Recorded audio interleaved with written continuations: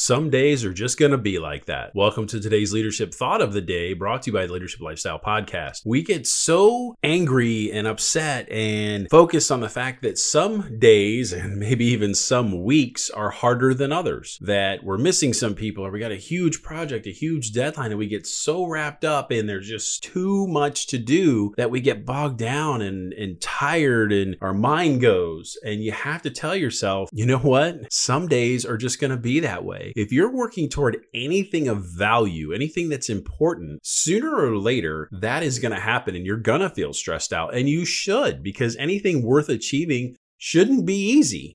So just accept the fact that some days are just going to be like that. Or some weeks, get that in your mindset and get ready to move forward, because some days are just going to be like that. And today's thought of the day, brought to you by the Leadership Lifestyle Podcast: grow yourself just a little bit more.